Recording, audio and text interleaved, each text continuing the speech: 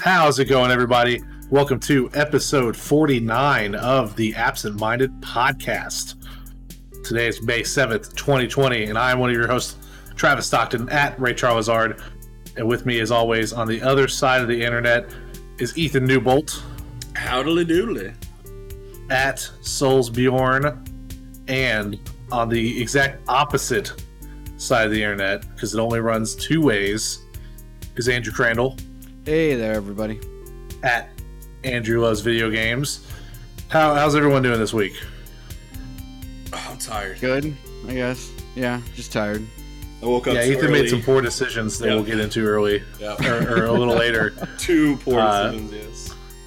Two? There's two. I only knew about the one. I stayed up late and I woke up early. Yeah, you were up uncharacteristically late. I never know what to expect when my Slack notification goes off at 3 a.m.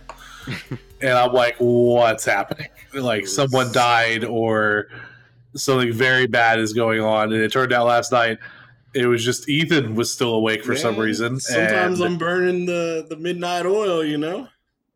This was the 3 a.m. oil. This is a deep, dark, dank oil that is definitely not good to inhale when it's been burned. It's because it's been burning all day. Oh, God. I can't even remember what you were talking about. I'm just going through the Slack real quick. Called me a fuddy-duddy. And then, I don't know. It gets weird at night, you know? The inhibitions go wild. Yeah, and you decided to wake up early for Microsoft's 2020 event today, their first reveal of what we can all expect from next gen. Yeah, and I now know what I should expect again. They had me for moments. I was in their camp. I was hyped for the possibilities of what could be with my computer and Game Pass. Maybe an Xbox. Maybe there was an Xbox Series X in my future. Never again will I betray the trust of what happens when you start flirting with the dark side. God, Ethan. it's like the night is dark and full of just okay games. Yeah, just okay mediocrity. Games. Just Well, yeah. I mean, we'll get into that whole event later. Yeah. It was left a little bit to be desired. Just a little. I just want to titillate the listeners with what possibly could have gone wrong with Xbox's 2020 event. But yeah, it's been another interesting week. Things are just slowly moving along.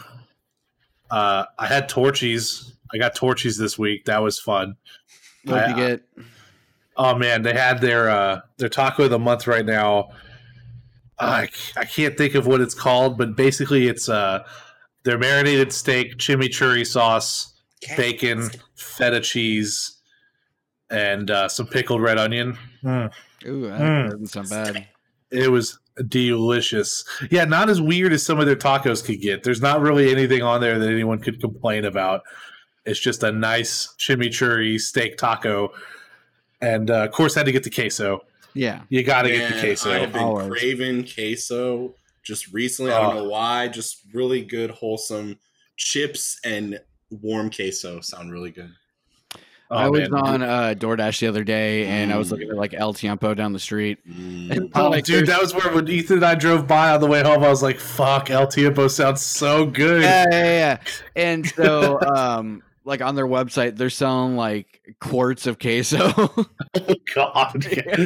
Bro, let me get a gallon of queso. Yeah, pretty much.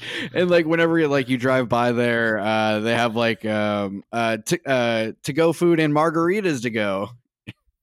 Yeah, a lot of people are doing like these margarita kits, and Torchies was one of those too, where they have like a little tent set up out front of the store that you can, like a little makeshift, like a drive-through lane almost. Yeah, and you pull up and you can order your food right there from the tent. And yeah, I was telling you guys, they do the margarita kits where they give you a whole ass bottle of tequila. Yeah, that's right. A bunch of like their house-made mixer, like the sour, like cups. One of them little thingies that you get wet with the lime juice, and then you can rim the glass with salt. Like it's the whole fucking shebang The salt rim for like thingy. $40. And it's like 8 margaritas or some shit. I was shocked. It's just so efficient to get drunk right now. I think that's one thing that this whole quarantine has really showcased is the level of alcoholism in this country.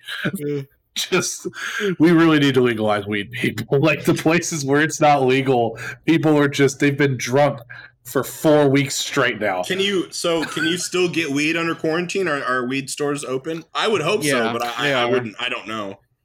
I had read that maybe state to state in Colorado they tried to quietly close the liquor and like dispensaries and stuff. Yeah, just like it was just like they put out a press release and then like the next day they're like and they're closed, and so many people like rushed to go like stock up that they had basically shot themselves in the foot with their whole stay-at-home thing, because now you've got lines wrapped around all these buildings of people ass to elbow trying to make sure they can get all the weed they need. Yeah, so they immediately like turned that off. They were like, nope, never mind. I guess this was poorly thought out. Poorly thought out and executed. Yeah, I mean, you want people to stay home and you're not going to let them get fucked up like that. Yeah. That's a recipe for disaster. Yep. You got to let them do what they're going to do. Exactly. But yeah, I've been itching to like get something to go, because I've been holding off because I didn't want to spend too much money. I'm already doing like the extra. We're spending more getting groceries delivered and stuff, so there's already more money going into normal grocery trips that I've been trying to avoid. Doing too much delivery, too much pickup orders for food and stuff. But I broke down the other day. I had to get Torchies. It had to happen. But excuse me. Yeah, other than that, honestly, I think that was the most exciting thing that happened this last week was that I got Torchies tacos. It's just not a whole lot else happened. Yeah, but what about what we're playing, guys? I see some interesting things on the list today. Andrew actually wrote something down. Yeah. I guess you wrote something down last week. It's rare I see all 3 people wrote something down. Usually somebody wants to leave it as a mystery. So today I decided to pick up, I saw that it was free on games. Well, actually it was kind of a weird story. Not even a weird story. Whenever I woke up today, on Instagram, I saw Kevin Smith post about like he made a side scrolling beat 'em up game, like a Jay and Silent Bob Mall something or other. I was like, oh, that seems interesting. I like Kevin Smith, so I'll go check it out on the Switch. And whenever I went to go check it out on the Switch, I was watching the video of the trailer, and it was just like some 8-bit old school style beat 'em up game, and I was like, I'm not into it,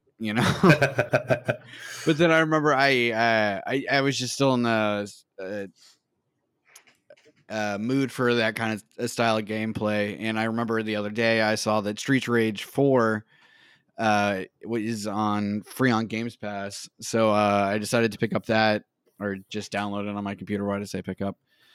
And it's fun. It's just typical 2D side scrolling beat 'em up game, and I don't know. It's just I don't know. Nothing wrong with a beat 'em up, dude. Yeah. You sound like you're ashamed to be playing a Streets of Rage game. It's like a classic franchise. No, it's not that. I just I like beat 'em ups. Beat 'em ups are dope. They haven't broken the mold. It's Streets of Rage 4. Yeah. Not a lot to say about it, I guess. I guess so. I will say the one thing I really enjoy about it is the music is fantastic in it. It's just kind of like very synth heavy, but also jazzy at the same time. Well, that chick's hot. Would you say it's vaporwave? I hate you for saying that, but yes, a little bit. Yeah, Streets of Rage 4, I don't even think I heard too much about it, and it just all of a sudden it's out. Like, I think the last game or Streets of Rage 3 came out like the mid 90s, I think. Yeah. And it's just kind of an odd franchise to bring back. Artwork's kind of cool. I like the artwork. Yeah, it looks neat. Looks really neat. It is. I recently played like 99 Vitas, which is just a small indie game. Beat 'em up with like little powers and stuff. this is kind of right up my alley. I mean, I've got a couple free months of Games Pass. Yeah, you do. Is it co-op like the others? Can we like log on and do like online co-op with it? I hope so. I didn't know, look I into would hope that, so, but too. I would hope so as well. Yeah, man. Interesting. maybe- we might have to Maybe we do that. double check that. Yeah. Yeah. Especially, everyone's got Game Pass now. Everybody's Ethan's got it joined the now. party. Party Yeah, over here. I heard it got good reviews and stuff. It's just, I hadn't even thought about picking it up, but yeah, if it's got co-op, that sounds like a good old time. Hell yeah. Ethan, what about you? You been playing anything? Yeah, I was trying to, break my way through Final Fantasy VII Remake.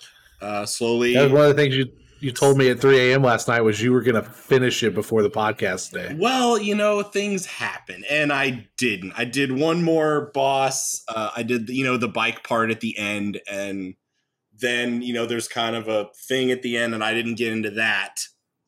So I have like the last end of the game to finish. So. Mm-hmm. But you kind of were talking a little shit. Yeah, I took it as you talking shit. I'm not having a super enjoyable time anymore. A lot of the Really? I'm feeling very bogged down by certain things. To me, it's like just unnecessary stuff that I was like, I would just rather this have not. Or I was wondering myself, why is this even here? A lot of the bosses just feel very spongy, just taking damage. Not really. It's, I just hit them with the same thing over and over again. Well, which boss are you talking about specifically? Because I will agree with you that chapter 16, the motorcycle boss fight sucks. Yeah, that one was. I will say that one was another one where I was just like, man, this is not the tentacle one. I think it was the Dream Weaver or something from 16 or 17. I loved that fight. Man, the tentacle thing just kept happening, and I was just like, okay, I don't know. I'm not having a difficult time with it. Like, that's not the issue. The materia is really fun. I love to mix and match and kind of do different builds with everybody, especially when you get everybody at the end. But some of those bosses, I was just like, okay, I'll just do this again. And again, I'm surprised you didn't like, because Genova's Dream is the name of the tentacle boss that you're talking about. That's right. Yeah. I actually thought that was a really cool, if not like, it was weird how it gets placed and when it is, but it was also, I thought that was a cool little fight.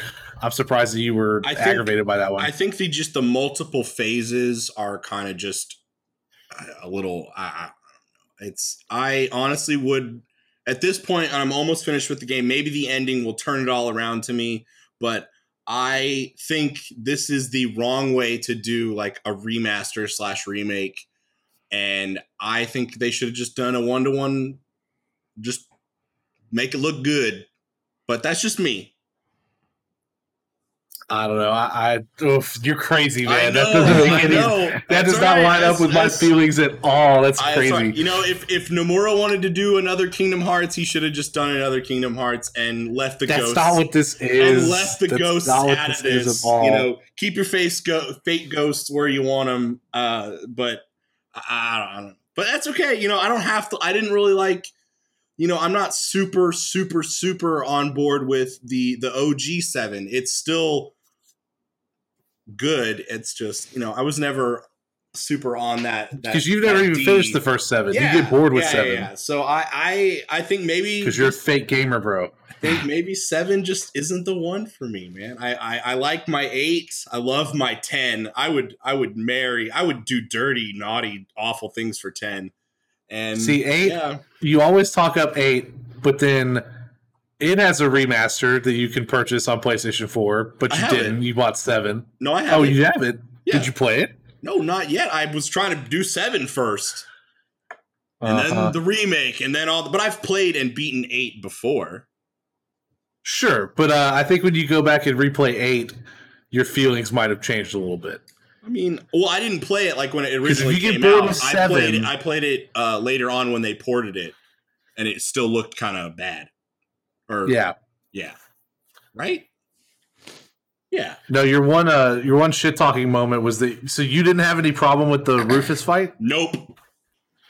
Really? Nope. You beat his little dog, and then you do stuff to him when he reloads, and then he gets staggered, and nope, nothing. It just took me so long to get the timing right. But so also his dog constantly attacking, and then Rufus getting his attacks off. And I have a very specific like setup for Cloud that I feel almost unstoppable at sometimes when I get my buffs up. So yeah. I don't know, maybe it's just that, but yeah, I was maybe the next boss will give me some trouble because it's a lot of phases. I saw that it was a lot of phases. Yeah, I mean the end of the game didn't give me any issue, but that Rufus fight, man, that was definitely my point where like I hope there's nothing else like this afterwards because it was just it required such a different tactic for me than what I usually use. It's hard being by yourself. Like I struggled for a while with the Rufus fight. I think I died at least 10 times trying to I got him. Trying to get through that. I got him first try, yeah. Damn. Yeah, I mean, different play styles for sure, but I'm surprised that you're complaining about phases and stuff. Like, I don't know. Like, do you want to just be able to whack him on the head a couple times and then move on with the story? Or? No, and that's not what I want. I want it to feel like I'm not just. It just felt repetitive and not in like a clever way to make that tested me. I don't know. Maybe the hard mode is what I need. Maybe that's the missing component is that it's just it's just Mr. Dark Souls over here. It's too easy for him. But you want to take away my items? Like, come on. Oh, you don't need those items. This game's so easy, right? I mean, you got materia. I would be interested in like an easy mode playthrough to see what it does to you. I think it just makes you strong and the enemies take more damage, and that's that. Well, because it blocks and like something else for you, doesn't it? I don't know. Classic mode does. Classic you auto attack. Okay. Yeah. Okay. Easy mode, it's just you hit harder, they take more damage. Okay, then classic mode was what I was thinking. But yeah, I mean, I'm still gonna finish it, and I have high hopes for later on, but I like the side quests. I mean, you're basically done it if you've done the. No, I meant like for the future episodes. Yeah. Oh, gotcha. Yeah, I mean, if you didn't like what you've done in the end game so far, I can only imagine you're going to hate the game by the end, which is sad because I it's not what I would have expected. Maybe, I really loved how they did it. Maybe it'll turn it around. You never know. No, I can already tell. I just knowing what I know, you're going to throw a fit. Drew, you're still in chapter 14, right? The side quest chapter? Yeah, I haven't touched it. Before the end? Yeah. Yeah. Well, any other games you guys want to talk about? I re-downloaded Salt and Sanctuary because it's a fun little Metroidvania thing. Yeah, 7 was too easy for you, so you thought you'd get something a little difficult. No, I mean it is difficult, but it's a cute little jumpy thing, Cute little jumpy thing with blood. Yeah, been getting back into Persona 5 Royal. I know I said that last week. I don't remember I mentioned that I finally had caught back up to where I was before my huge mistake that I don't remember, like leading right into 7's remake. I don't know if you said it on like recording on the podcast or something, but I know you did mention that you caught back up to it. Yeah. And that you were making actual progress now. Yeah, I'm about to start Futaba's Palace, which is a really good one. I like her section of the story when she gets introduced. Yeah, that's my favorite part too. Fuck you. Play Persona 5 Royal. I will. Just beat 7 remake and then beat Red Dead Redemption and then play Persona 5. I'm gonna beat Red Dead. It's gonna happen. No, you're not. I don't want to buy Persona 5 for you because I know if I do, it'll just sit there. It's not an investment you made, so you won't play it. We'll put it to the top of the list for you. Really? Yeah.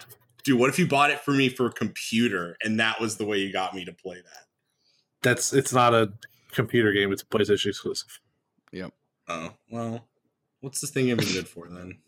Maybe I'll put my money where my mouth is or you'll put your mouth where my money is. Ew.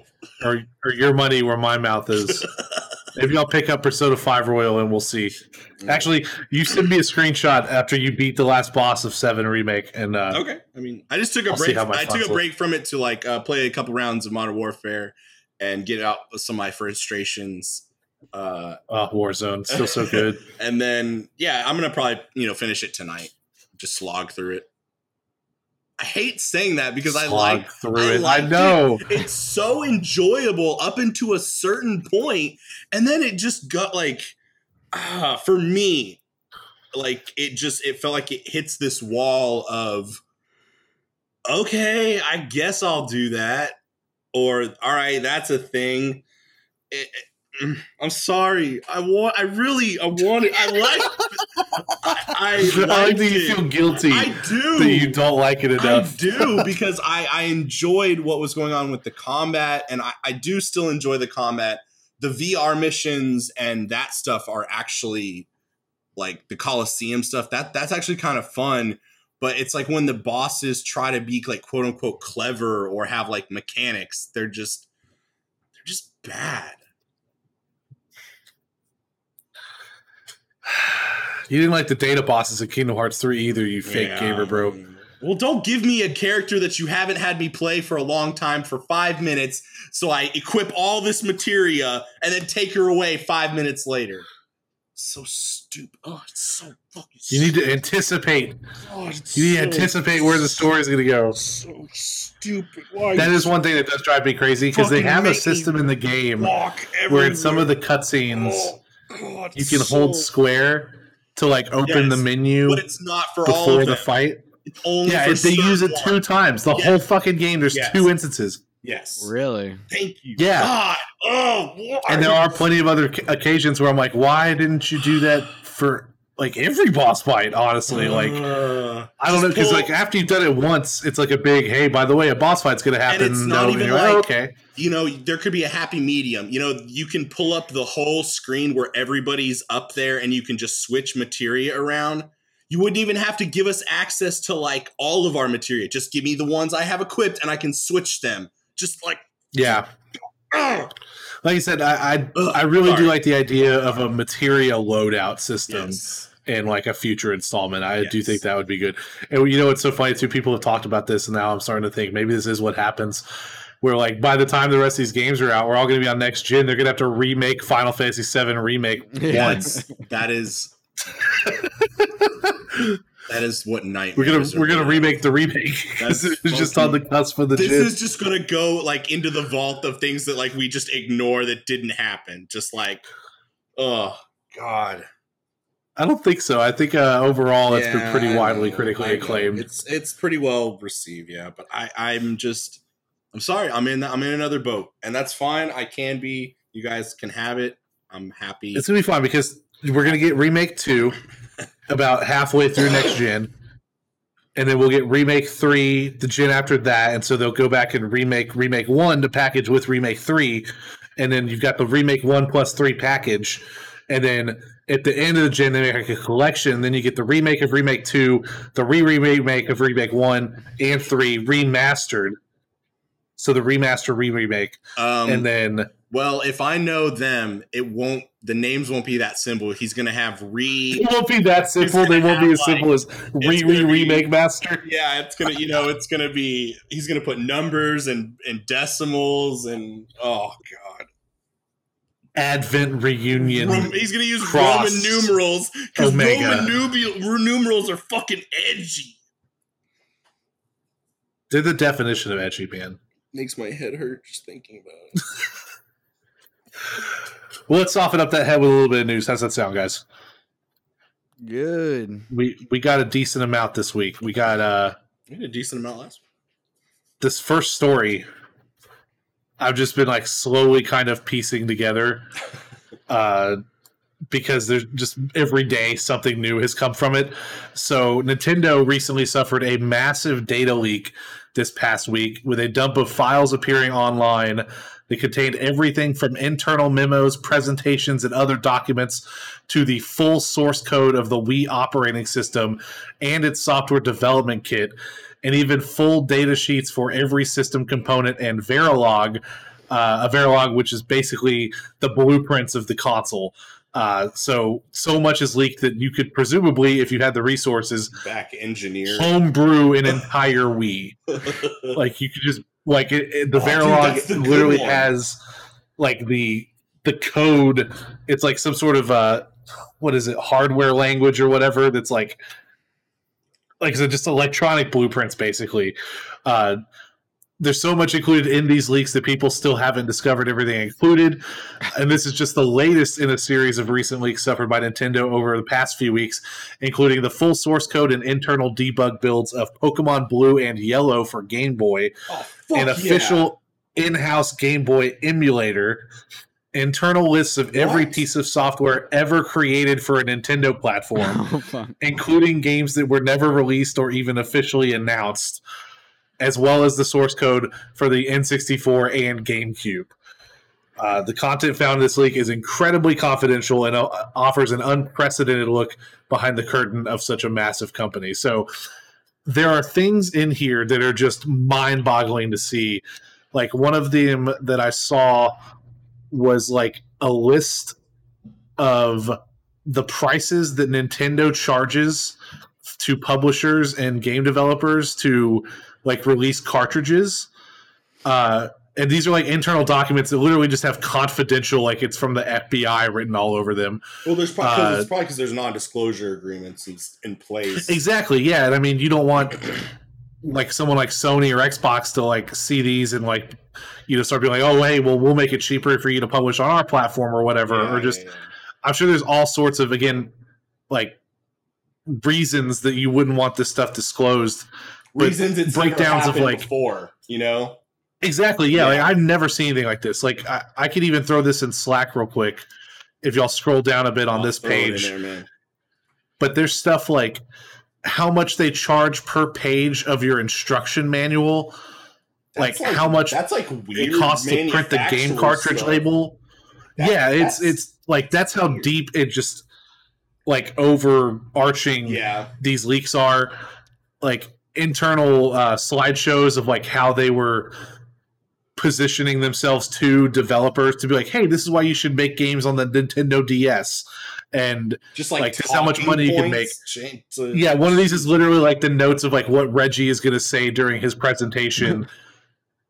Like where they're talking about this stuff at E3. Like it's just the depth of content in this leak is mind-boggling. And like I said, people are still going through it, trying to just like categorize everything. Like the amount of games that are in there too. Like there are like old in development Nintendo games that like never were released that now you can build them and run them on actual like Nintendo hardware if you have like a cartridge. Give me that Kirby and Donkey Kong shit. I know. Well, one of them that leaked was like the test build of Diddy Kong Racing, which never released. That's crazy. Like that was like for the N64, and like there's playable copies of it online now. It's crazy how much was in here, and it's probably like that old, when Animal Crossing was being developed for the N64, or that Kirby All-Star Racing was originally came out for the N64. I mean, stuff like that could be in there, like because a lot of it's like under development code names and stuff, so it's just like software that needs to be compiled and run before you can even see what it actually is. But the stuff with the Wii is probably the craziest because literally it's, like I said, the blueprint for a Wii. Like this is going to lead to like in a year, like Wii bootleg consoles like popping up that are like made in China or something. Wait, who was the guy that tried to make his own console? Soldier Boy. Does he know about this? Yeah, we're definitely getting the Soldier Boy Wii. No, Nintendo already sued him once. I don't think he's going to try that again.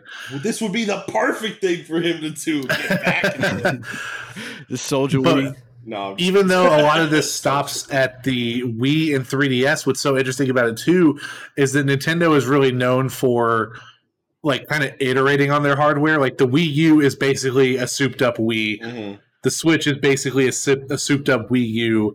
So there's potential here that some of this stuff, specifically the Wii source code and everything, and like more of the hardware schematics and everything, could allow exploits on current consoles and stuff to be found. But it's really just, like I said, the breadth of this leak is just really, really wild. And I don't know if they found this person yet that leaked this latest one. I know the one that leaked the old Pokemon builds was some Nintendo of America employee in California who's been arrested since then. Shit. Oh god. Yeah, like this is some serious this is like Yellow. espionage, man. This is corporate espionage. Like the severity of this, and it's just been like I didn't even realize some of these older Pokemon leaks had happened because this has all just been occurring over the last month, where it's just been like steady drip feed stuff to the point where we got like this mega dump that just happened. Wait, is this where like all the old Pokemon sprites like that have been unused and shit from like beta? Is that where all this is coming from? Yeah, a lot of those are from some of these leaks. Yeah, people are like ripping out all these debug leaks and stuff. I thought that was just like a guy doing his homework. What? No, yeah, if you scroll down on that first page, yeah, there's like the 3DS Gen 7 builds of the debug builds where people are pulling like back sprites that were never used because they went a different way with the game or whatever. And yeah, it's like I said, it's going to be just YouTube fuel for like months from now. Like Unseen 64 is going to have a field day going through all of this like unused software and just lost source code and stuff. It's really a gold mine. It's like one, this is horrible for Nintendo. Two, this is like any enthusiast's dream. But it's also so much stuff that I would almost be scared to have some of this stuff on my hard drive. Yeah. But yeah, so next, a surprisingly timed but completely unrelated development, according to its developer, is the release of a PC port of Super Mario 64. Thanks to a group of fans, the game has been reverse engineered from the original N64 version and ported to DirectX 12, basically. So it's a version of the game that can run on your computer at high resolutions, like 4K or more, whatever. I'm sure it's not very graphically intensive, obviously, and it's even been coded in with like widescreen and ultra widescreen support. The source code for the port was also released, so you can compile the game. You can compile the game yourself, or just download the executable, which comes in at around 45 megabytes. So this is kind of neat, just because there's such a big modding community. But it came out at such a poor time for this developer because now there's people looking at him thinking, "Did you get the source code for this game somehow, and that's how you ported it?" But right. Apparently, there is this big community that's been. Though? No. There's been a lot of reverse engineering going on for a long time because obviously Super Mario 64 is like one of the big, speed running games that people are always looking for new methods to lower their times on these speed runs and stuff. And they use a lot of tools to try to reverse engineer the code and look for bugs. And this is part of that effort. Right. And then there's a big modding community around it too, where they're trying to do different things with it. But no, again, it was just unfortunately timed release, but it does not have anything to do with the Nintendo leaks. But still super cool that, you can install Super Mario 64, run at like 7,000 frames per second, play it with an Xbox controller. No emulation is required for this version of the game. And it's only 45 megabytes, man. Yeah. People just don't make games like they used to. Yeah, I saw someone posted on Reddit and posting on their ultra wide, and it's just like crazy. Yeah. And Ethan, I think he talked about this last night or whatever, but he's just like, yeah, I think I saw something about that, and it looks so good, it just looks shittier. Because it's so high res now that you can tell that it's not like you can it's really low res, like the assets are bad. Yeah, you can just see how square the polygons are, like how sharp the corners are and shit. Like, yeah, exactly. Yeah, that's one thing we don't always think about with like the old CRT televisions and the scan lines and stuff. Like all of that really helped. Yeah, exactly. Yeah, it all was just to hide how like not great some of this stuff looked. But there are some interesting things with the port. Like I think somebody showed a clip of like when you pull out the camera in certain boss fights and stuff, like Mario doesn't change to his low poly model anymore. Like he always stays like really high quality because obviously they don't need to change it to the low quality version for performance reasons anymore. But still pretty interesting. Yeah. I want Super Mario 64 on my phone. On my toaster. Next. Not on your toaster. Not your toaster can't run this. This is the one thing we're not allowing on the toaster. Next up, Marty Stratton The executive producer of Doom Eternal from id Software posted an open letter to the Doom community on Reddit, responding to the recent criticisms over the audio quality of the Doom Eternal soundtrack that was released to owners of the collector's edition of the game. We talked about this a little bit last week, where immediately the internet jumped on Bethesda, and we're just talking about how they must have screwed over Mick Gordon, because Mick didn't really help the situation any with his tweet that he was just like, I'm probably not gonna work with these guys anymore, and noted that he only mixed some of the songs on the soundtrack. Mm-hmm. And basically last week, I think we all kind of came to the conclusion that it's probably less nefarious than that, and that there were just business reasons why he wasn't able to work on the whole soundtrack. And that's basically what Marty ends up saying in this letter. You can find the full letter on Reddit if you just go to the Doom sub. The whole thing is there. He gets very detailed with timelines of exactly what happened, but the gist of it is this quote here. Quote, there's speculation and criticism around the fact that the game's talented and popular composer, Mick Gordon, edited and mixed only 12 of the 59 tracks on the soundtrack, the remainder being edited by our lead audio designer here at id. Some have suggested that we've been careless with or disrespectful of the game music. Others have speculated that Mick wasn't given the time or creative freedom to deliver something different or better. The fact is, none of that is true, end quote. Stratton explains... I typed it wrong there. I was like, wait, have I been saying his name wrong the whole time? Stratton explains throughout the letter the deadlines and quotas for finalized tracks for the soundtrack were missed by composer Mick Gordon on multiple occasions.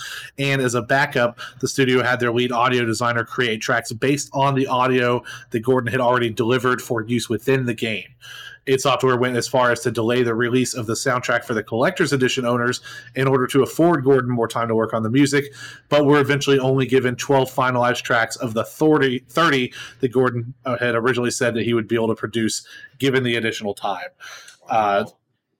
Yeah, so I think basically it came down to what we said, that it was just, when you're an artist and you're working within such a tight time frame, I think anyone who's ever done anything creative knows that it doesn't always flow exactly the way you want it to, as far as when you can give an estimate of when something's going to be done. He did deliver the 12 tracks that they originally contracted him for. I think they said something like he'd be getting a payment bonus depending on how many additional tracks he was able to deliver. Mm-hmm. And yeah, I think it just time was made fools of them all, and they had just had a contract in place as far as what they said they were going to sell. And I know even in this letter, it says they had their own guy working on it simultaneously in case something went wrong. Yeah, basically as a backup in case, because they said go wrong with for him. Well, so basically the problem with the quality is just that obviously the lead audio designer didn't do anything wrong. I know, but he had said in the letter. Wow, so rude. It's just a joke, man. Come on. But the gist of it just is that they had, because Mick had made the music for the game, obviously. Yes. And why it's special and yada yada yada. Well, just that when you make the tunes to fit into the game, they don't play as a single song. Yeah. Depending on what you're doing, which level you are in, which door you walk through, the tunes have to all be able to mix together on the fly. And so to cut it into an actual soundtrack requires basically sitting down with all of these pieces that you've made and making a coherent track out of it. From you might have 15 seconds of metal music and then 10 seconds of something more melodic. Yeah. And you have to actually go back and build a real music song out of it. A real music song. Real music songs, man. And so the lead audio designer, he just had the game files basically, and had to work from that, whereas Mick had the original source recordings because he made them. Mm-hmm. And yeah, it just got to the point. I think Marty, and it's something I hadn't even thought of, he said in the letter, was that they couldn't push it too much further back because just delaying it, they had all Bethesda had already opened themselves up to tons of litigation in countries like Europe, where there are just far different consumer protection rights over there, and that if you sell something as a pre-order and you list a bunch of contents that it comes with, and any of that is not in there, then you've got a bunch of people that can just demand a full refund, and you have to do it according to the country's laws. Yeah. Wow. And It's a lot different than here, where we have a big note on the PlayStation Store that said, "Dude, your purchase is final. Don't fucking call me." Okay, if you hit that button, I'm keeping your money. That's it. In Europe, that's very illegal. You can't do that. So there's just a lot of red tape there, and they were basically just like, we have to have this guy working on the music because we have to deliver something at the end. You see this? And this is mine now. Exactly. Like that's basically what it's like. But now it's mine. Yeah, you gave it to me. We can't say what it is anymore, but it's not that giving. No backseats. Up in here. No backseats. Okay. No backseats. Yeah. So, the letter felt very like honest and honestly a lot more forthcoming and transparent than probably anyone really deserved. And Marty basically just said, "I'm tired of reading y'all talk shit about my audio designer. Like, I need to clear the air." And he did like say he was a little disappointed that Mick, was very quick to say, "Oh, I didn't work on these songs," but then didn't come to the defense of anybody. And they have also confirmed that they will not be using Mick Gordon on the DLC for Doom Eternal, so they'll have someone else composing the music for that. But yeah, just kind of a shitty, leaves a bad taste in your mouth overall because Mick Gordon's music is so good. He did a great job on the first Doom. His music in Doom Eternal is really good. He worked on Prey with Bethesda as well. So, yeah, I wish I knew what was going on with Mick to have caused this whole situation, but I hope he's doing all right. Hope for the best for him. Yeah, anytime I think of Mick Gordon, I think back to I think it's the 2016 Game Awards whenever he came out to do a live concert of the Doom soundtrack. And it's just like him on stage with a guitar running through the crowd, and the crowd's just like not really moving around or anything. I know. I hate those Game Award concerts and stuff because it's just like these people are not here for that. And the energy level is just so high when you're playing Rip and Tear live, right? And he's just up there fucking shredding, and then you get that camera pan to a bunch of journalists that are just like dead in the face. Mm-hmm. So sad. Because I remember watching that and be like, "Oh my god, this is fucking badass," and then it looks really goofy when they cut to those other people, and I'm like, "Oh, I'm exactly, yeah." Next up. Dying Light 2 is a total mess, according to Techland employees interviewed by Polish outlet Polski Game Dev. The game, which was originally supposed to release in spring of 2020 and was delayed indefinitely, still doesn't have a clear gameplay loop or a finalized vertical slice, a level of the game meant to showcase what typical gameplay will look and feel like. Chris Avallone, who has written for games such as Star Wars Knights of the Old Republic 2, Fallout New Vegas, and 2017's Prey, is the lead writer and narrative designer on the project and has allegedly provided an interesting framework for the story, but its implementation into the game has led designers to dumb down quests, one source saying it doesn't fit the design of the game. The article also noted that over 50 employees have departed Techland over the past year, citing a toxic workplace environment and bad management. In response to the article, Techland has said, quote, "At Techland, we work as a team and we grow as a team. We are proud that many of our employees have chosen to be with us for years. The mentioned article contains various opinions from both our employees and anonymous sources. Each opinion matters to us, so we are now carefully analyzing all the topics raised. When it comes to Dying Light 2, development is moving forward according to our internal schedule we revised at the beginning of the year." What a lame response. That's like the most soft PR I've read in a long time. We're currently analyzing all of the topics raised. We are putting our public relations response algorithm into action, reading all of your tweets, and we will soon have a formula for a response that we can share with you post haste. So this is a response about their response? That was my response. The quote was from Techland. Right. Responding to the article. Oh, okay. Yeah. No, this kind of sucks, dude. I know, Drew, you and I have both been really looking forward to Dying Light 2. Yeah. We're both really bummed at the delay. I know who you are. Yeah, this does not inspire faith. Especially that they didn't come out and be like if CDPR had gotten this article, they would have been like, no, you know, we have a great workplace environment. Like this, Techland didn't even deny any of it. You're just like, your opinion matters to us. Yeah, it does. But one thing that's really shocking to me is like they still don't have a typical gameplay loop already. Yeah, exactly. Like, what happened to that fucking big E3? You remember when we were talking about how, like, from that demo we saw, the playable demo or whatever, right? Like, this game's almost done.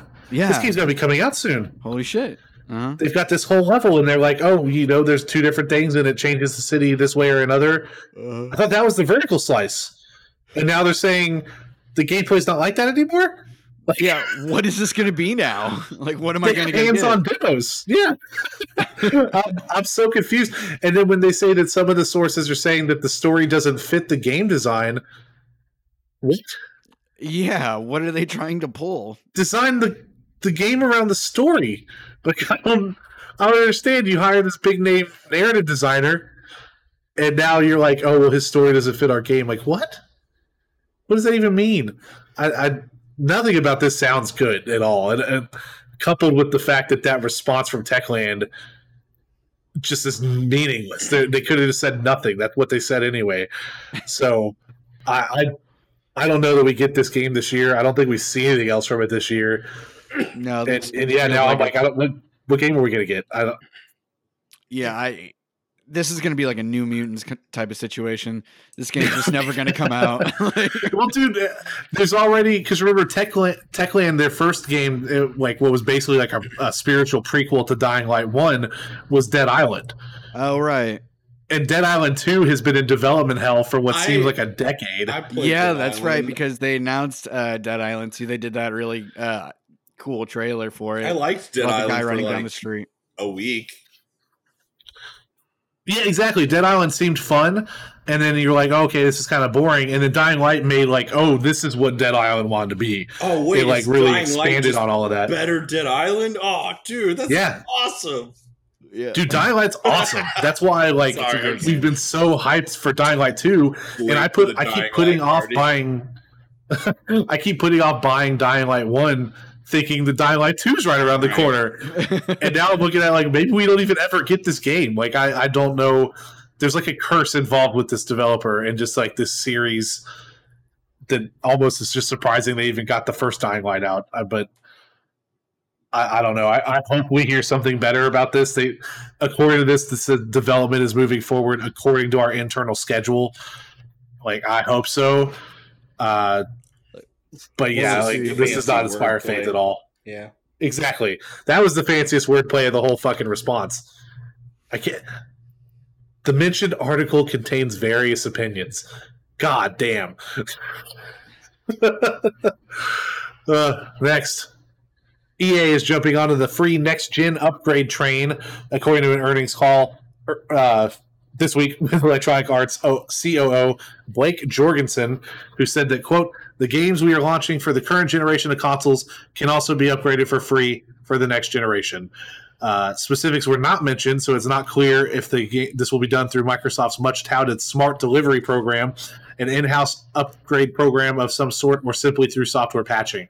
Their method does seem a bit messy, however, as today, after Madden 21's reveal on Inside Xbox, a press release specified, quote, to receive the offer, players must purchase Madden NFL 21 on Xbox One by December 31st, 2020, and upgrade to Xbox Series X by March 31st, 2021. It remains to be seen if other EA titles will be handled the same way or if other publishers choose a similar limited time upgrade path for next generation owners. So, of course, EA had to go and fuck it up right away. Yeah, you got 3 months. 3 months to buy it. Well, yeah, 3 months to buy the console, right? And then, I guess, I mean, who knows? Madden NFL 21, I guess, probably comes out October, November. I don't know if they've said. Right. So, I'm sure it's the same date it was last year. And so, by the time, let's say you wait until March. How many more months before Madden 22 comes out? Like you could exactly. That's why I wonder why it even matters. Like, just wait. And it throws into question how this smart delivery shit is even supposed to work. Because if it's just a patch, which is what I've assumed this whole time, is it's basically just another way to say, here's your PS4 Pro patch or here's your Xbox One X patch. If it's just a patch, Why does it matter how long it takes, like when you get the patch? Like, or is it actually licensing a whole nother copy of the game to your account? And then what happens if you bought it on disc? Is the Series X stuff not on the disc? Like, yeah, we need some clarification because it does raise it raises more questions than it answers because we don't have a lot of information. Exactly, yeah. And there's still people online. I literally replied to somebody on Twitter earlier. I saw it before I read this what I thought the fucking smart delivery was, and then the post this where I'm like, wait, so smart delivery can have an end time frame? Yeah, like, but does that prove that it's something that's as easy as them turning it off and on because you can put like a timeline on it? I think it's clearly that. Yeah, exactly. But then again, they didn't technically use the words for Madden NFL 21 smart delivery. Right. So it could be more like, you remember the PS3, PS4 gen where EA was the same thing. It's like, hey, you buy Battlefield 4 on PS3, you've got a voucher in your box that says if you pay $10 with this code, then you get the PS4 copy. Mm-hmm. For X amount of months or whatever until we stop this program. This seems like it might be the same thing. It's just that now they're not saying you have to pay for that voucher. Also, when the time frame does end, is it something that's like $59.99 or is it something that's as easy as like upgrade it for $20 or $19.99 or something? Like, is it that? Exactly. And the way this is worded makes me think that it's, once that March, like April 1st, April Fool's motherfucker, your game's $60 now because you missed your upgrade path. Oh God, I'd be kind of mad. Yeah, because now you're just buying the Xbox Series X version specifically, I guess. And again, because I kept trying to visualize it in my head, where as a physical copy, you just have an Xbox disc. It just says Xbox on the front, and that means it works on all your Xboxes. Doesn't matter if it's Series X or Xbox One S or whatever. If it says Xbox, it works. That was my assumption. Now this is saying me that EA is going to specifically have an Xbox One copy on the shelf and an Xbox Series X copy. Technically, it could just say Xbox Series, and then I don't know. Ugh. But Xbox One X and One S are not part of the Xbox Series. I don't know. I guess, yeah. This even goes back to that dumbass point that you made a while ago when you were like, oh, Microsoft said it's just called Xbox now. I'm like, what do you mean it's just called Xbox? They keep calling it Xbox Series X. No.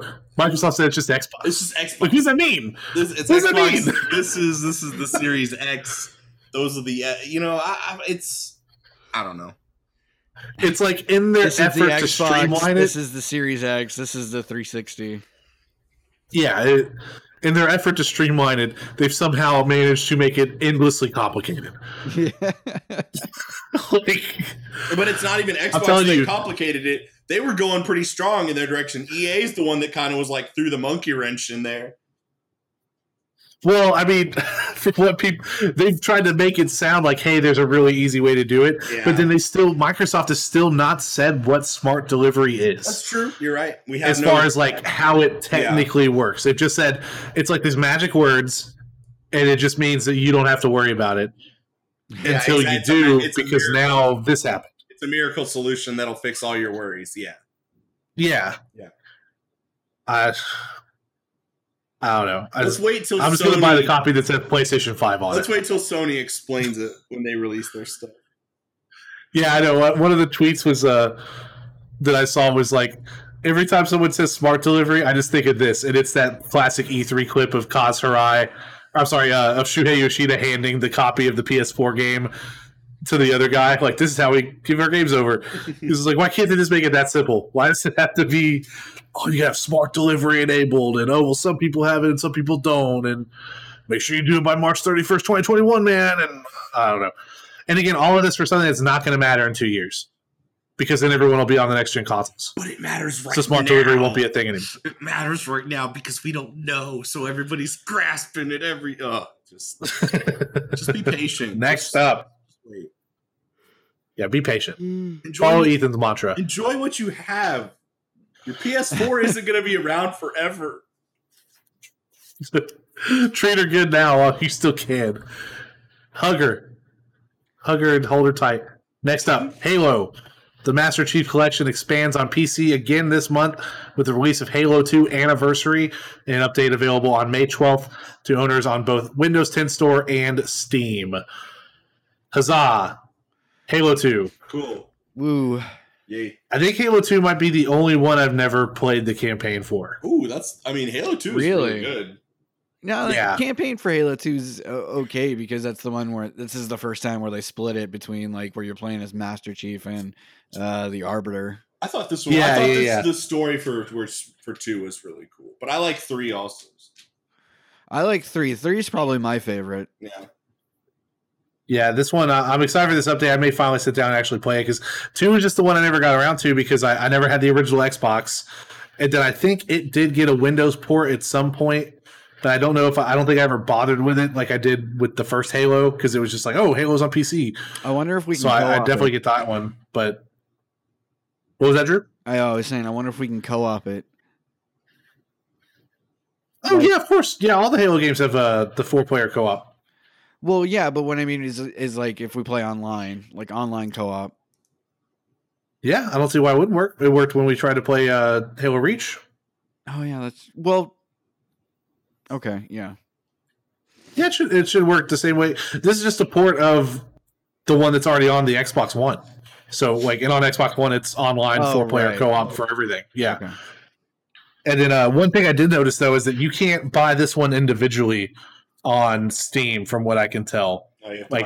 Reach, you were able to buy for $10, and then Halo 1, I think you were able to buy for $10. But this one, it just links to a page that says you have to have the Master Chief Collection for $40 to get this. So really, they may or may not split that up again once this comes out. But I did peek at that because I did want to check the Steam page and see how all that was set up. Oh, that's interesting. But again, if you have Game Pass, none of that matters to you. You already get it. Ethan. Huh?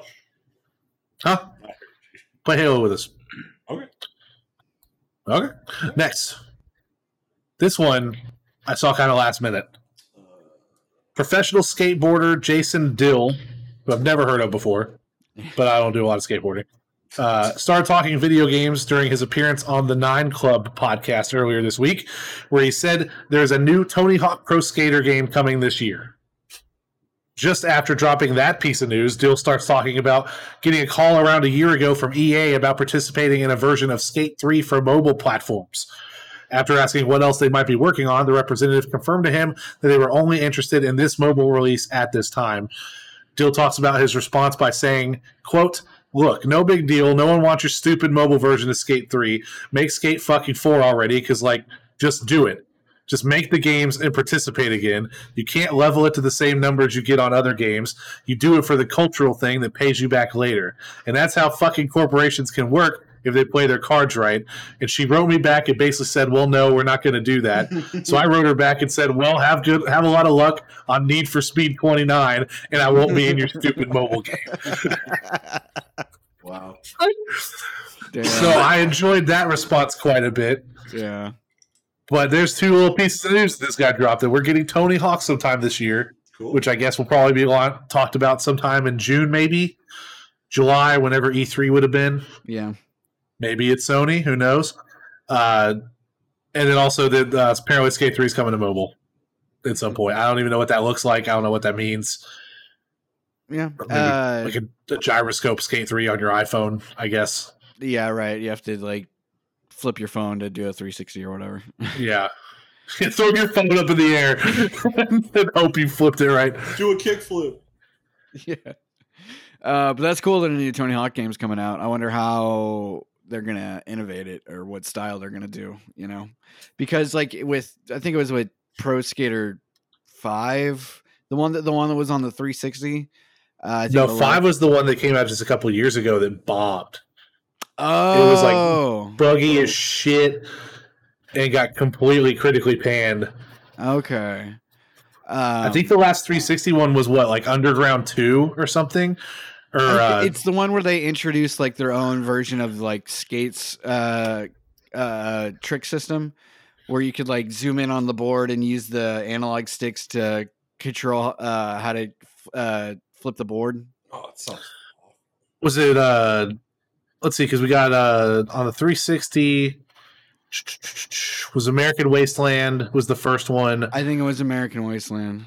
And then you had Project 8 and Proving Ground. It was Project 8 because American Wasteland was the one where it was one of the first games to tout like this is a game with no loading screens, and it was the levels were all intertwined, but it also had like a fast travel system. Let's see. I want to say it was Project 8. Yeah, I think you're right. Yeah, because it said the levels are massive, an amalgamation of just about every level in the early Pro Skater games. So suburbia, school, downtown, blah blah, are interconnected and part of the same town. Interesting. Yeah, I think you might have guessed correctly with Project 8. Yeah, Pro Skater 5 bombed hardcore. That was the one. Robomoto made that one or something, and it was just, let me see here, 5 out of 10 on Destructoid, 2 out of 10 from Edge, 3.5 out of 10 from EGM, 6.5 out of 10 from Game Informer, 3 out of 10 GameSpot. Yeah, that was the one that like had too many loading screens, if I recall. I remember watching Giant Bomb try to play it, and it was almost like Sonic 2006, where just like anything you tried to do would have this like 2-minute long loading screen, and then it would glitch out all the time and have all sorts of issues. My worry is that they might try to do some, again, mobile thing or something. I don't know if we're necessarily going to get a Pro Skater 6, but at the same time, I know that I can't remember when I read this or when I would have heard it, but I recall Tony Hawk himself being very disappointed in how 5 turned out. And that's why there's been kind of this like hiatus since 2015. And maybe that means that when we see this is like a legit, maybe not even Pro Skater 5, 6 or whatever in name, but that it's going to be something worth playing because, yeah, Pro Skater 5, it just looked like this low budget, like fuck you game to just kind of like make money off of it. Mm-hmm. And like these guys that are in the game, like they're in it because they like to play these games. So I'm sure that they were not incredibly happy with how that one turned out. And especially someone like Tony Hawk, like so much of his brand these days is those games. And the last thing you want for your brand is for people to remember you by that shitty budget cash in that bombed everywhere. Like no one liked it, no one bought it. So who knows? Also, EA makes Skate 4. Fucking cowards. God, I miss the Skate game so much. I was never a fan of them. I love Skate. Tony Hawk a bit more. Yeah, I mean, it was fun because you could go through either. It was just depending on what you want to play Gran Turismo today or you want to play Forza Horizon. Yeah, like one's arcadey, one's more sim. Mm-hmm. I just remember Skate 3. And Skate 3 was so cool because it had all those systems where you could make your demo reels and stuff to like it had like that quick play or that recording system where you could go and like plan out your route and do all your tricks and like record it and share your clips online and stuff. And I remember that being one of the first like social interaction video kind of things where that was like a big deal like within that little community, was seeing the different tricks people could do and like doing time trials and the score challenges and stuff. I was never that good at it, but it was always fun to like try to mimic them and like put your little clips up and share with your friends and stuff. Right. But that brings us to the final segment of this episode of Absent Minded Podcast, where we talk about what Microsoft thought they were doing today. They started the first entry of what they're calling Xbox 2020 during today's Inside Xbox, where every month they're going to be doing a different showcase of next generation games leading up to the launch of the Series X. They hyped this up in a big way. I thought they did. Well, I understand. No, they did. I understand. I'm trying to find the marketing words for it. Well, it was just all over Twitter, but I understand that this was only going to be third-party games. I knew that. Yeah, we knew that. I knew that going in. I was not, from what I understood, I was not overly hyped for the possibility of what could be there, but I felt very underwhelmed. There were a couple of standouts where I was like, oh, that looks cool. I definitely kind of like that. But for the most part, I was left. I would have rather slept in. Pretty underwhelmed. Well, here's the tweet they put out on May 6th. 10 a.m. is also not that bad. So the tagline they had on their tweet, their hype tweet on May 6th was "Tomorrow changes the game." This is the first reveal of next generation gameplay. Even though they had said this was going to be third party only, this was supposed to be this is why you want a Series X this fall. At least the start of it. Like this was the way you start the show. You know, you drop the mic and everybody. Oh my god! And then they can't wait for the next one. Most of this was the 30-second sizzle reel they slapped at the end of their E3 press conference. I am now not as excited for the next one, so I'm probably not going to watch the next one. And that's when they're going to, blow their load, and nobody's going to be there because of how this one went. No, I think people will still be interested in the first party one because they did say that like June is when they're going to do their first party games. Oh well, sure. I guess that always brings everybody to the yard, but yeah, like those are hopefully. Yeah. I say hopefully the heavy hitters, right? Like they've got 12 studios now.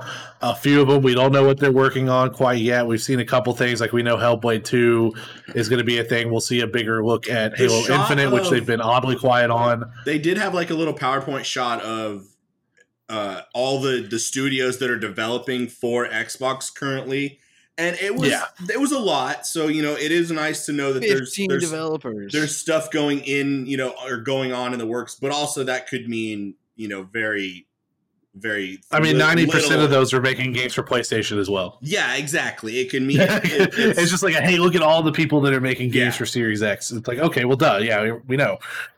Obviously, EA is making it. Obviously, Bungie's gonna patch Destiny 2 to run on Series X. Like, people are working on games for sure. Yeah, I think it's just the selection that we got here didn't scream to me, dude, this is why you need a next gen system. No, not at all. Like, I'm excited for some of these games. Like, some of these look great. Yeah, but none of them were like, we're pushing the boat out to a point where like this couldn't work on current gen. A lot of them look like they could just run on my PS4, but it would make a loud noise like it does now. Most of them will. Like almost all of these are cross-gen. I will say, I think two of them where I was like, okay, it might struggle with that, but I don't know. Yeah. So let's do the rundown. They started off with a game called Bright Memory Infinite. Mm-hmm.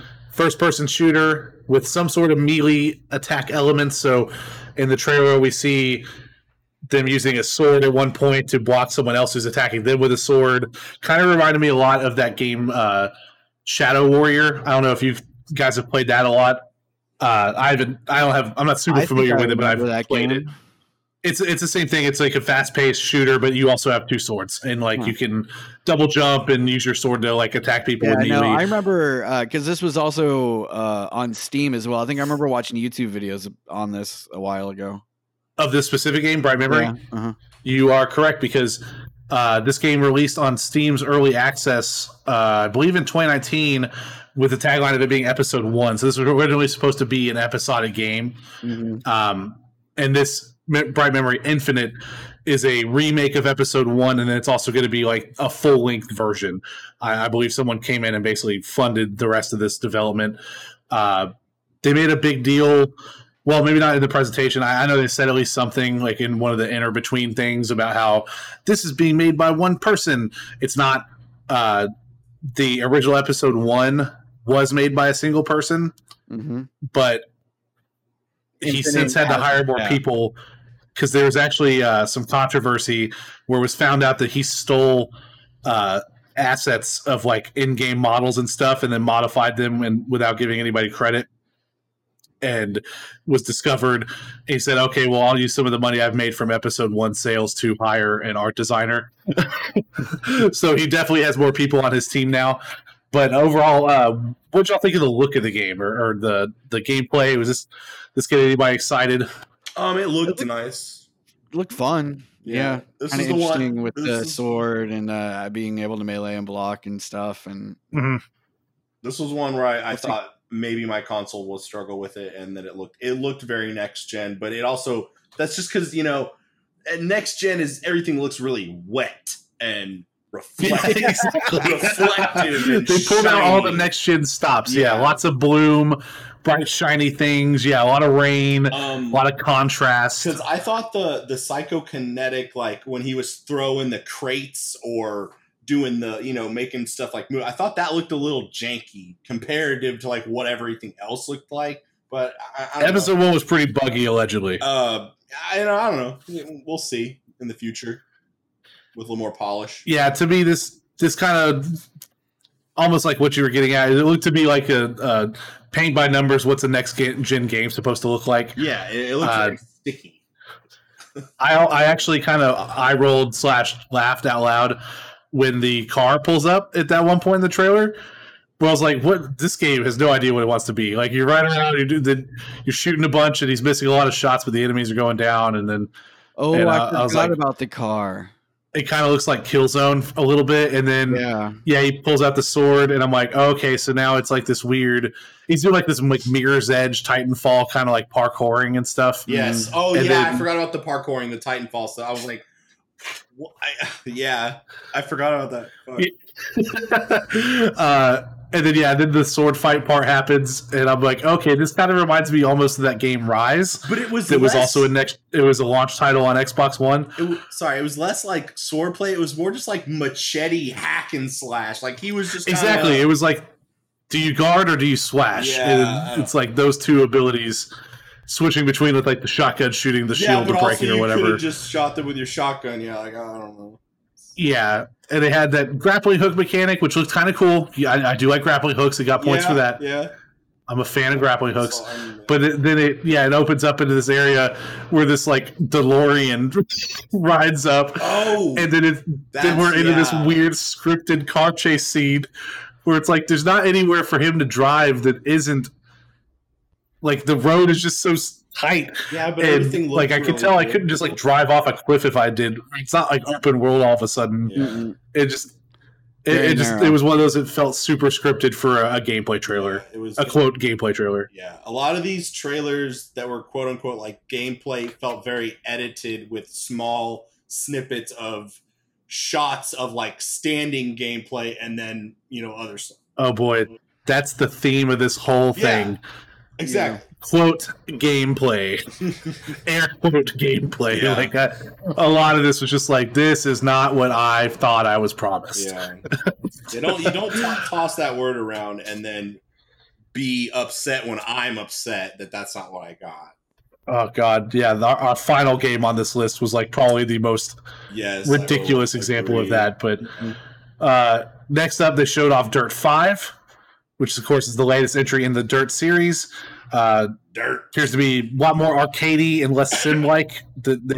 It seems like they're kind of making a hard split now between what the Dirt series is going to be going forward, where Rally is going to be more of like your sim, like your Forza Motorsport, and the regular Dirt series will be more of like arcadey, like a Horizon. Yeah. It looked really pretty. Still nothing about it that jumped out at me that said this is next gen. It just looked more like a high settings PC build where it looked sharp. It looked like pin sharp looking at the YouTube video. I definitely running it at full 4K on that one. It is confirmed that this game is going to be 4K 60 FPS in one mode, and then it will have another mode that they didn't say what resolution it would be, but a 120 FPS mode. So this is the first game to confirm like we've got a hard 120 FPS locked mode that we're making, which is very impressive. There will be split screen. In what capacity that is going to be, don't know. They didn't say if it was 2 or 4 or what. And then for one reason or another, Nolan North and Troy Baker are both involved as voice actors in this game. So get ready for a heavy hitting Dirt story. At least it'll be well voice acted, I guess. Yeah. Yeah, I guess. Yeah, the clips of you yelling out your car window during a race or whatever. Yeah. What? Yeah. Just gravelly. Ellie. Joel. Yeah. Yeah. It looks like Dirt. I don't play a whole lot of these Looks the like series. Dirt. I did keep pausing the video a lot to see if I could find any ray tracing, and I couldn't. I was because they had a section of the game that looked really good. The part where it becomes night and they have like the lightning storm going on. The lighting looked great, but I kept pausing to check like the reflections in the puddles and stuff to see if I could detect any kind of ray tracing, and I didn't see anything. I thought that was the point of showcasing like this muddy terrain and all this, was that all those puddles were going to be where you could clearly see like the cars reflecting in the right way. Didn't pick up any of that, but it also makes sense that if they're shooting for 120 in FPS in one of these modes, that maybe ray tracing is off the table. But yeah, I mean, kind of hard to get. Oh god, I lost my train of thought. It's hard to pull off the control level reflections in the windows and stuff in that frame rate for sure. Yeah. I'd be shocked if they got anywhere close to that, even on the 60 FPS mode. But next, this was the first game that really piqued my interest a little bit. Yep. It's called Scorn. It's a first-person horror adventure game with a heavy, and I mean heavy, H.R. Giger influence. Man, was it ever? Yeah, I thought it was like Prometheus the game, or I like thought it was some gonna new be alien. H.C. Geiger the game, or H.R. Yeah, Geiger the game. just called HR. Coming to Xbox Series X. Like, This game will be launching on Game Pass, and is an Xbox exclusive. This is not coming to PS4. It is not a timed exclusive. The developer has confirmed that this is just going to Xbox. that's fine. I'm ready for that. Maybe. It is made by a small indie team. It was originally a Kickstarter project that had been backed over there. There's some old alpha gameplay footage on YouTube from a build from 2018, and obviously it's been 2 years since then. It could be spiffied up quite a bit now that maybe they're getting some Microsoft money to make this exclusive and everything. But from the trailer, I was expecting more like visual flair, because like the trailer looks good, but this is another one I'd be hard pressed to call this gameplay at all. right. It was really just showing off like the environments, and there was like there was that They little. had a metal dick come. Oh god! Yes, yeah, that was exactly. so good though. Oh man, that's what I was. I know. Like, I was like really surprised that they had the balls to do that. That's what I And, was like, fucking sold. Yeah, there's a lot. The visuals look awesome. It's amazing. Yeah. It does look really cool. A lot of interesting stuff they could do with this. But then when I saw the alpha gameplay footage, I was kind of like, oh man, like it just looks like it might be a bit more janky in play. But it's not going to be like a combat heavy game. There's like some sort of shooting involved apparently, but No, it's I don't know. gonna Mostly be a probably game going to be puzzles. that tries to freak you out, or something. Yeah, It's going to be almost like a Hellblade. I hope so. That'd be fine by me. I don't mind. Yeah.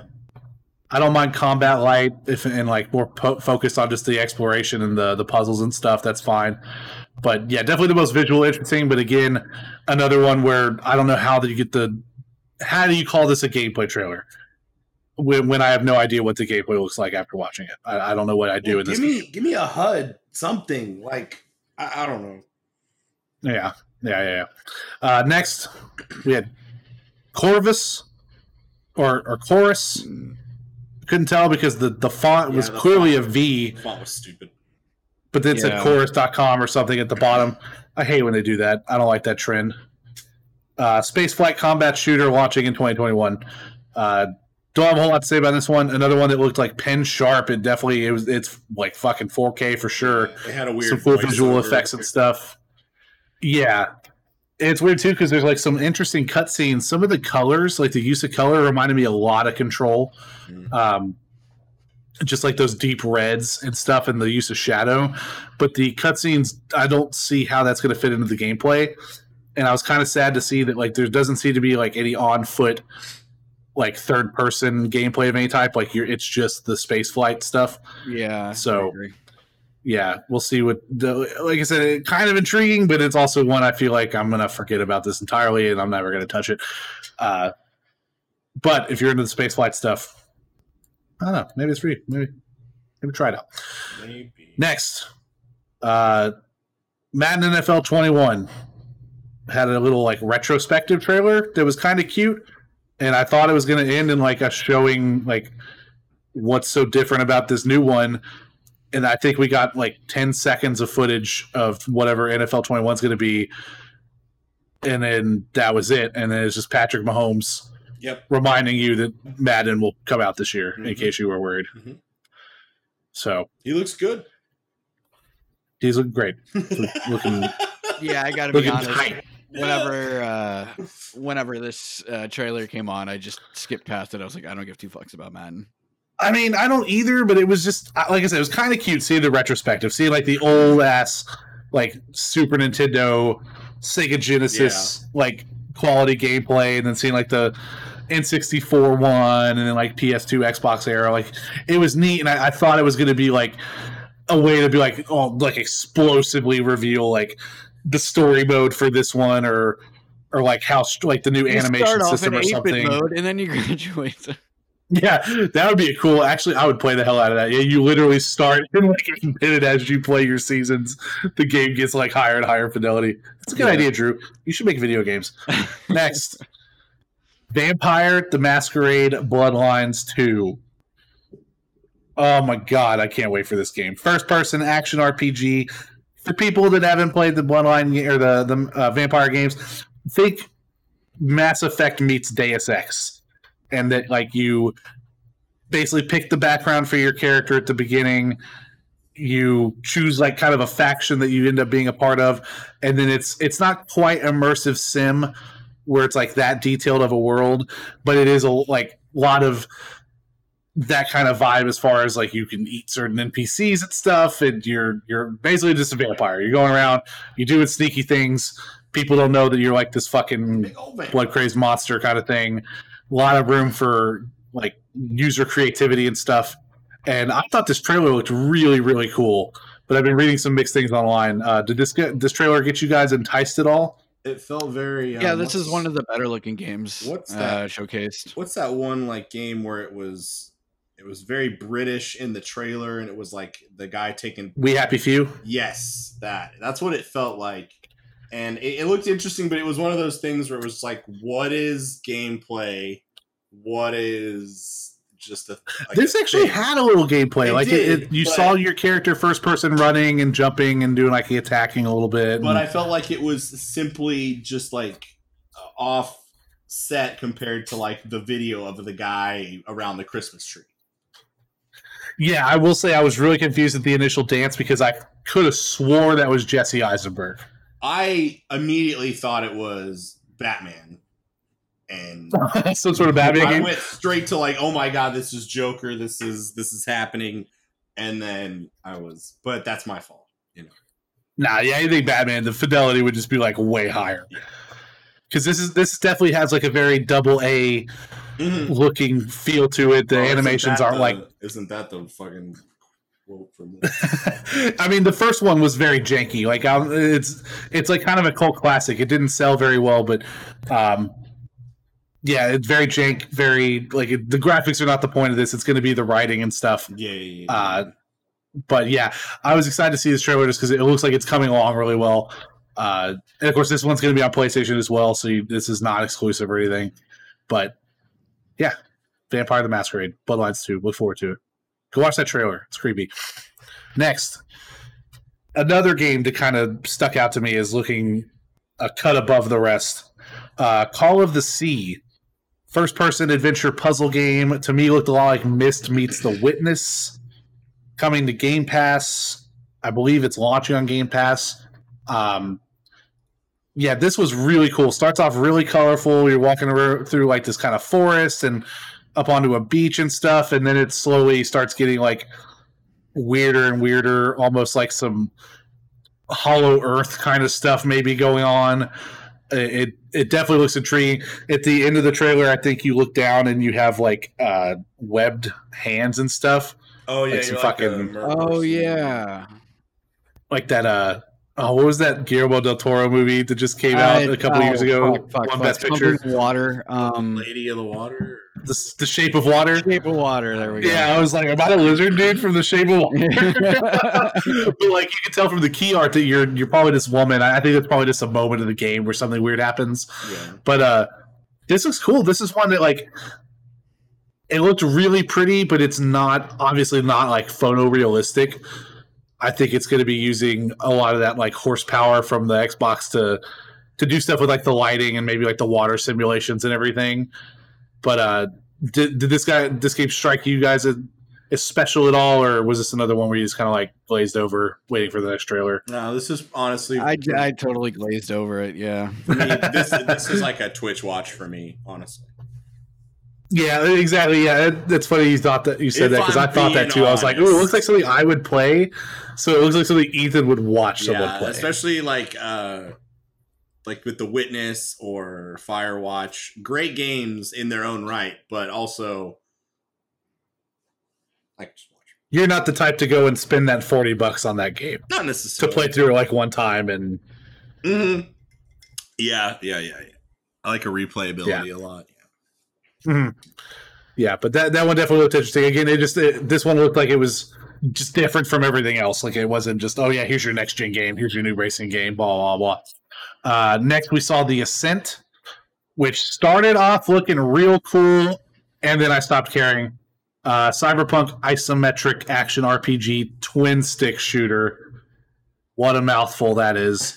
The cutscenes in like that first part looked really awesome. I started getting pretty excited what this was going to be. And then you see the gameplay, which credit to them, there was a lot of gameplay in this trailer. But I just wasn't what you were about expecting. Twin stick shooters. Yeah, no, not at all. Yeah, I would this should be a first person shooter, sort of like cyberpunk-esque, RPG. But yeah, as soon as it pulled out into twin stick shooters, I was like, no. No thanks. Yeah, no thanks. Yeah, which is sad because it does look like a cool world. I like to look at the characters. Like I was so into it, and then I saw that format. I was like, "Fuck me!" More Game Pass trash. Yeah, not for me. Maybe they'll get enough like kickback from that. They'll be like, you know what? We're redoing our entire game to make Absent Minded happy. We'll make it a third person shooter. Next, The Medium. Now, this was another one that stuck out to me as looking pretty cool. Yeah, this one was third person psychological horror. The music is by the Silent Hill series composer. I forgot to write down his name, but he's worked on most of the Silent Hill games. This is next gen only, so this will not run on Xbox One or Xbox One X. It is exclusive to the Xbox Series X and PC, of course, but not coming to PlayStation. And it is going to be on Game Pass. Dope. This looks super interesting. Another one where I'm hard-pressed to call it a gameplay trailer, but I'm in. Something like really creepy that stood out to me was like when it went all kind of like desolate and dirt and whatever. Like it looked a lot like when Constantine goes into the other side in the movie. Yeah. And it made me think too, just like that kind of vibe you get from like Silent Hill, where you end up in that other dimension or whatever. It looked really nice. It looked really neat and spooky and, but yeah, kind of excited. Yeah, I'm stoked for this. Yeah, a lot of really interesting visuals going on. Just reading that like psychological horror, that gets me really excited. I eat that kind of shit up in video games. So yeah, this is a surprising part of the showcase that kind of gave me hope for the rest of it,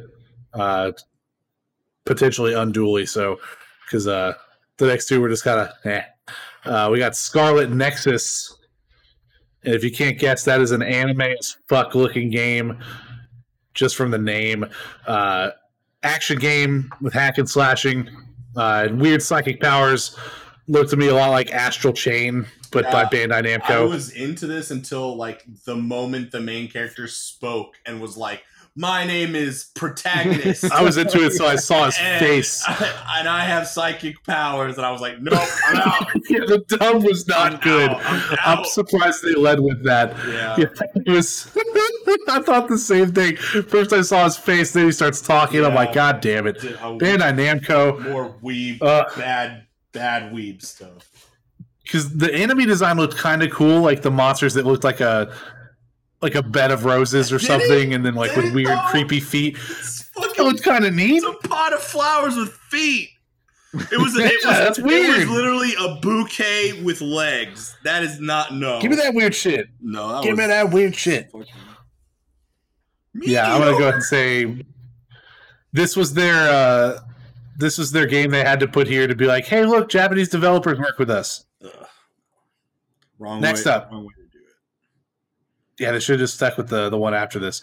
Next was Second Extinction, a 3-player co-op first-person shooter where you fight packs of dinosaurs. And from what it looked like, one specific pack of dinosaur. Yeah, not a lot of enemy variation. Just one repeating velociraptor. Probably keeps with running just at a you. different color. I think I did see one T-Rex at the very end. Yeah. Yeah, they only showed just the raptor thingies with the little tips on their heads. Yeah, it doesn't look the most AAA for sure. This is some sort of exclusive. It might just be a timed exclusive. I couldn't find any more information about that. Yeah, it kind of reminds me of like Serious Sam meets Turok. Like, Yeah. I don't know, like just that kind of like shooting, and then the fact that there's dinosaurs involved just means Turok, of course, because there's only like 2 dinosaur games. Definitely, it's no Dino Crisis, I'll tell you that. But yeah, this is just another. Okay, we got dinosaurs. If you like dinosaurs, check out Second Extinction. Next, this was kind of a surprise to see this in here. Yakuza 7 Like a Dragon is going to be a Series X launch title. Yep. And will be coming simultaneously to PC. So, And it looked. of course, this game has been out in Japan since, I want to say last January, but it might have been this January on PlayStation 4. Pretty good.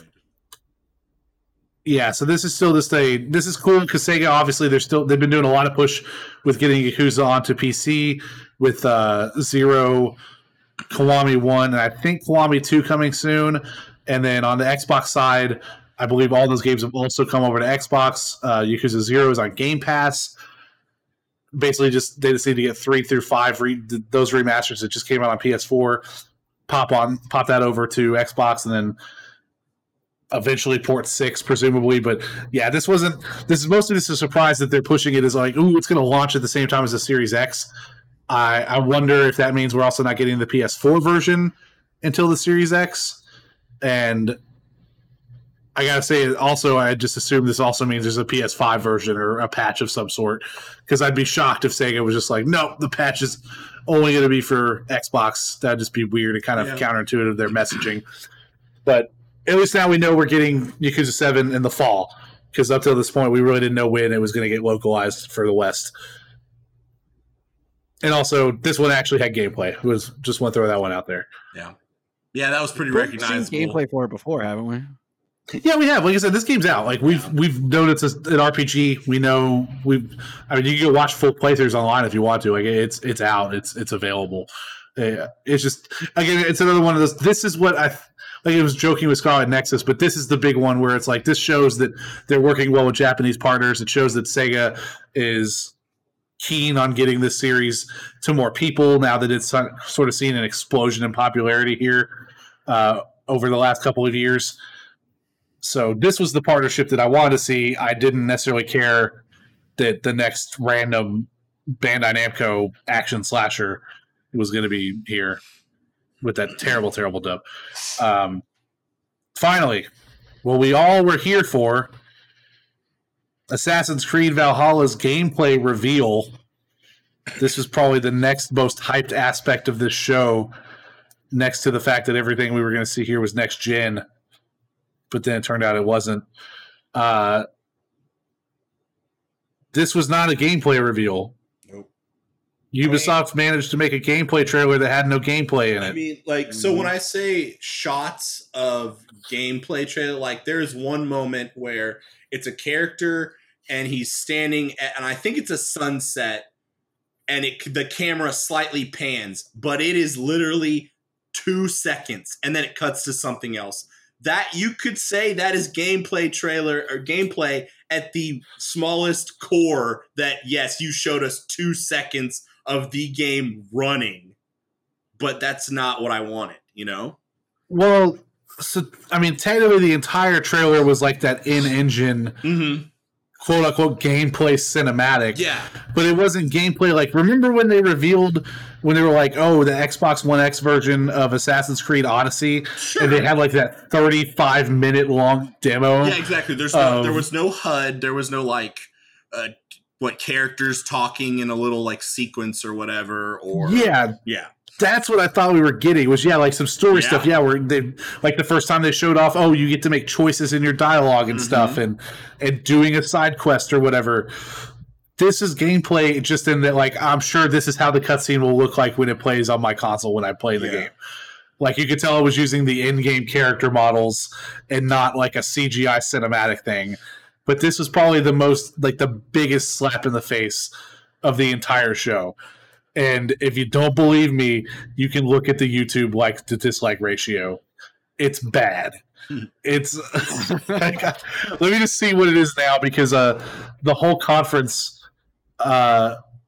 itself is sitting at 41,000 likes, 33,000 dislikes. I mean, it was literally except apparently there was also a 10,000 dislike discrepancy where the numbers just disappeared. Sorry, go ahead. Oh, I was going to say, on the first look Xbox Series X gameplay trailer, 13,000 likes, 16,000 dislikes. And then specifically on the Assassin's Creed Valhalla first look gameplay trailer, 4.8 thousand likes, 5.4 thousand dislikes. So pretty bad ratio on all of those. A lot of outrage. But Ethan, what were you going to say? I kind of forgot, But this is just kind of like the cherry on top of just an overall just underwhelming conference. Like, I don't want to talk bad about any of the games, and that's not what I mean when I say that.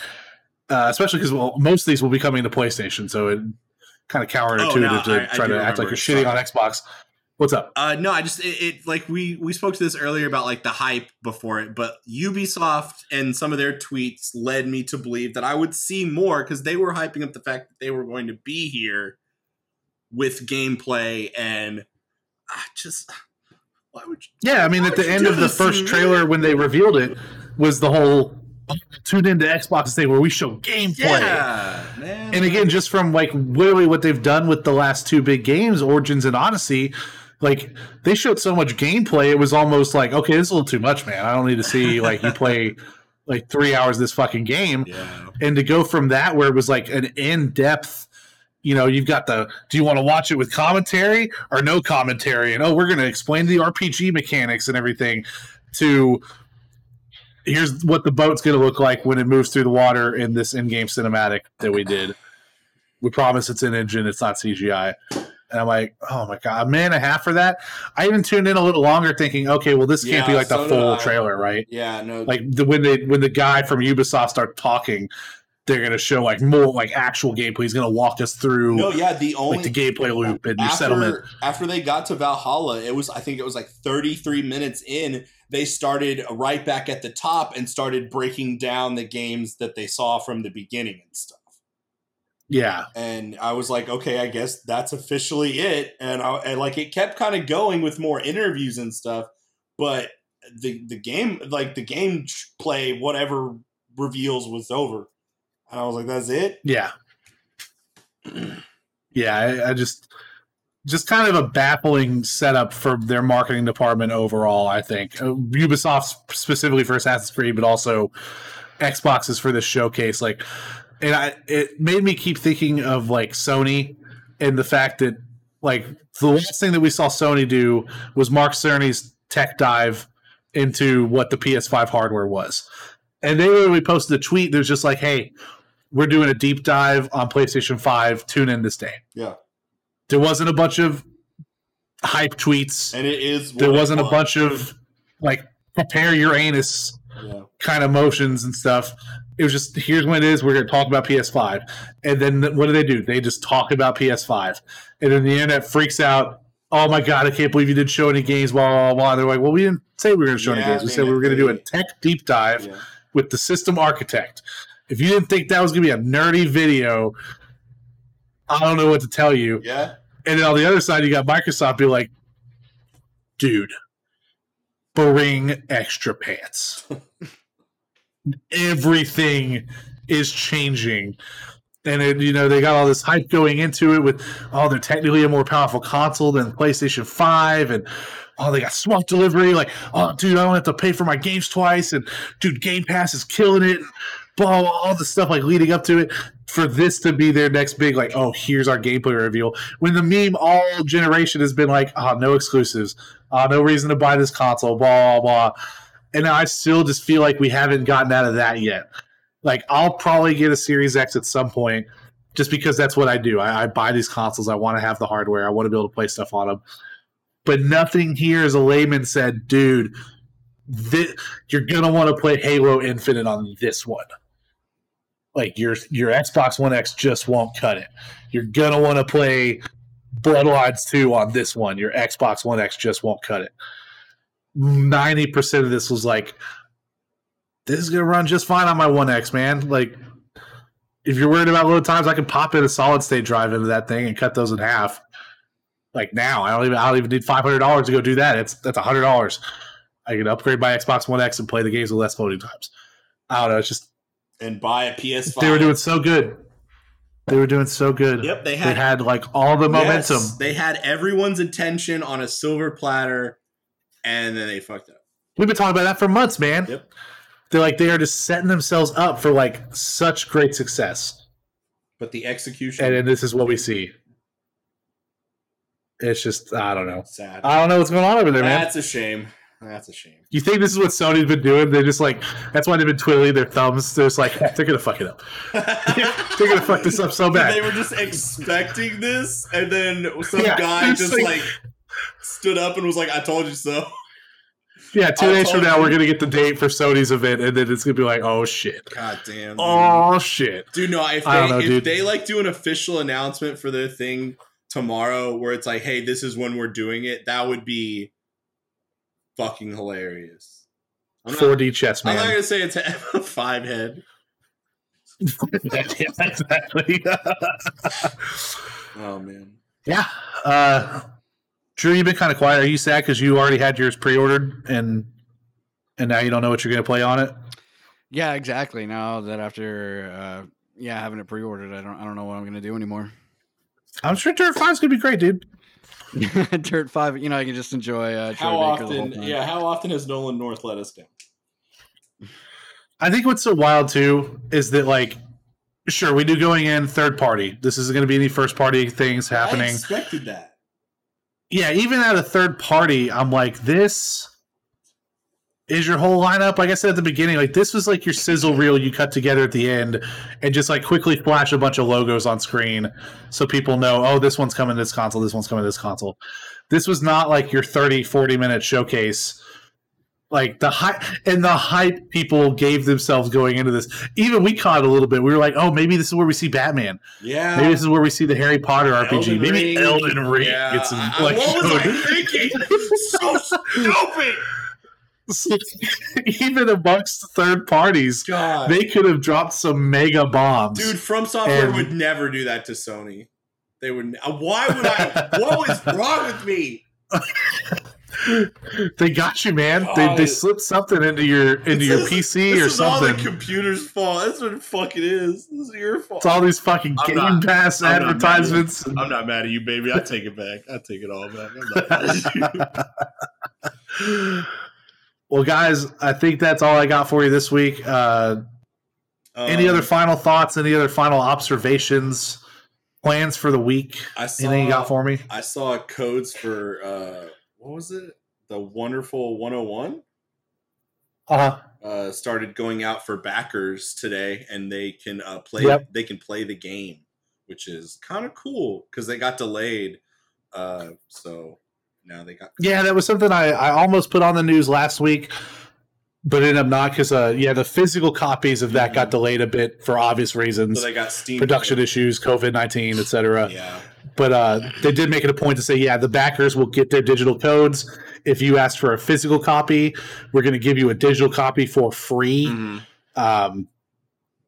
Because the bummer was that just because of the way that the logistics work is that the physical copies were delayed going to backers, but the retail ones were still getting produced. Mm-hmm. And there's no good way for them to go in and say, oh, okay, well, let's take the ones that we meant for retail and send those to the backers. Like, there's just no way for them to do all that. So the next best thing was, hey, yeah, you know what? We told you we're going to get to play the game. Here's a digital copy for now. And you don't even have to use it. Give it to your friend if you don't want it. But at least cool. You're getting that.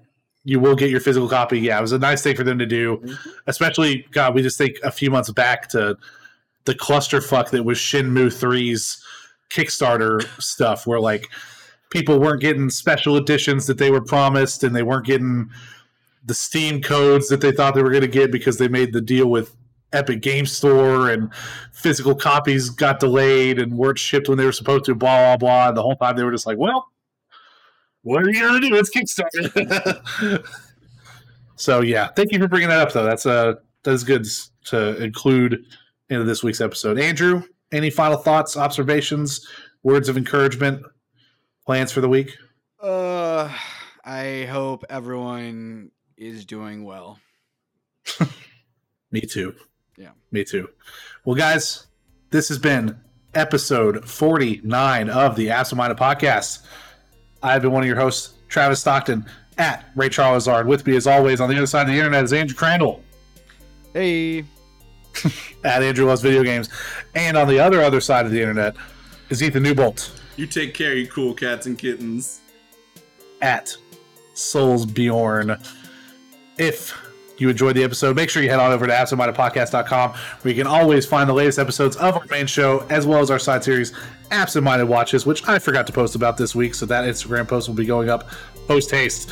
Or, while you're over there, you can leave us a voice message with a question, comment, or topic of discussion that we might play on the air, or to donate $1, $5, or $10 via the listener support program. Or, if you don't want your voice recorded, you can write into us at questions@absentmindedpodcast.com. Also, don't forget to follow us on Twitter, Instagram, and Facebook. Subscribe to our YouTube channel, and like, subscribe, and share the show on your podcast platforms of choice. Leaving reviews on iTunes is incredibly helpful in getting us into the ears of more people. And everyone, keep staying home, keep staying safe. I know they're opening up the restaurants in some places. Don't do it, okay? You can't trust these people to stick to 25%. You know how many stories I've heard already of packed restaurants? It's gross. Keep the curve down. Just do takeout. Let the curve go back up. To go, man. Do takeout, man. But I mean, honestly, if they're letting people in their restaurant, though, maybe don't do takeout or to go from there. Maybe pick somebody. Yeah, very true. Yeah, maybe don't go that one either. Yeah, maybe look for a more empty parking lot. Yeah. All right, guys. That's all I got for you. Stay home, stay safe, don't touch your face, wash your hands, take showers, do your hair, wash your clothes, and take care. Goodbye.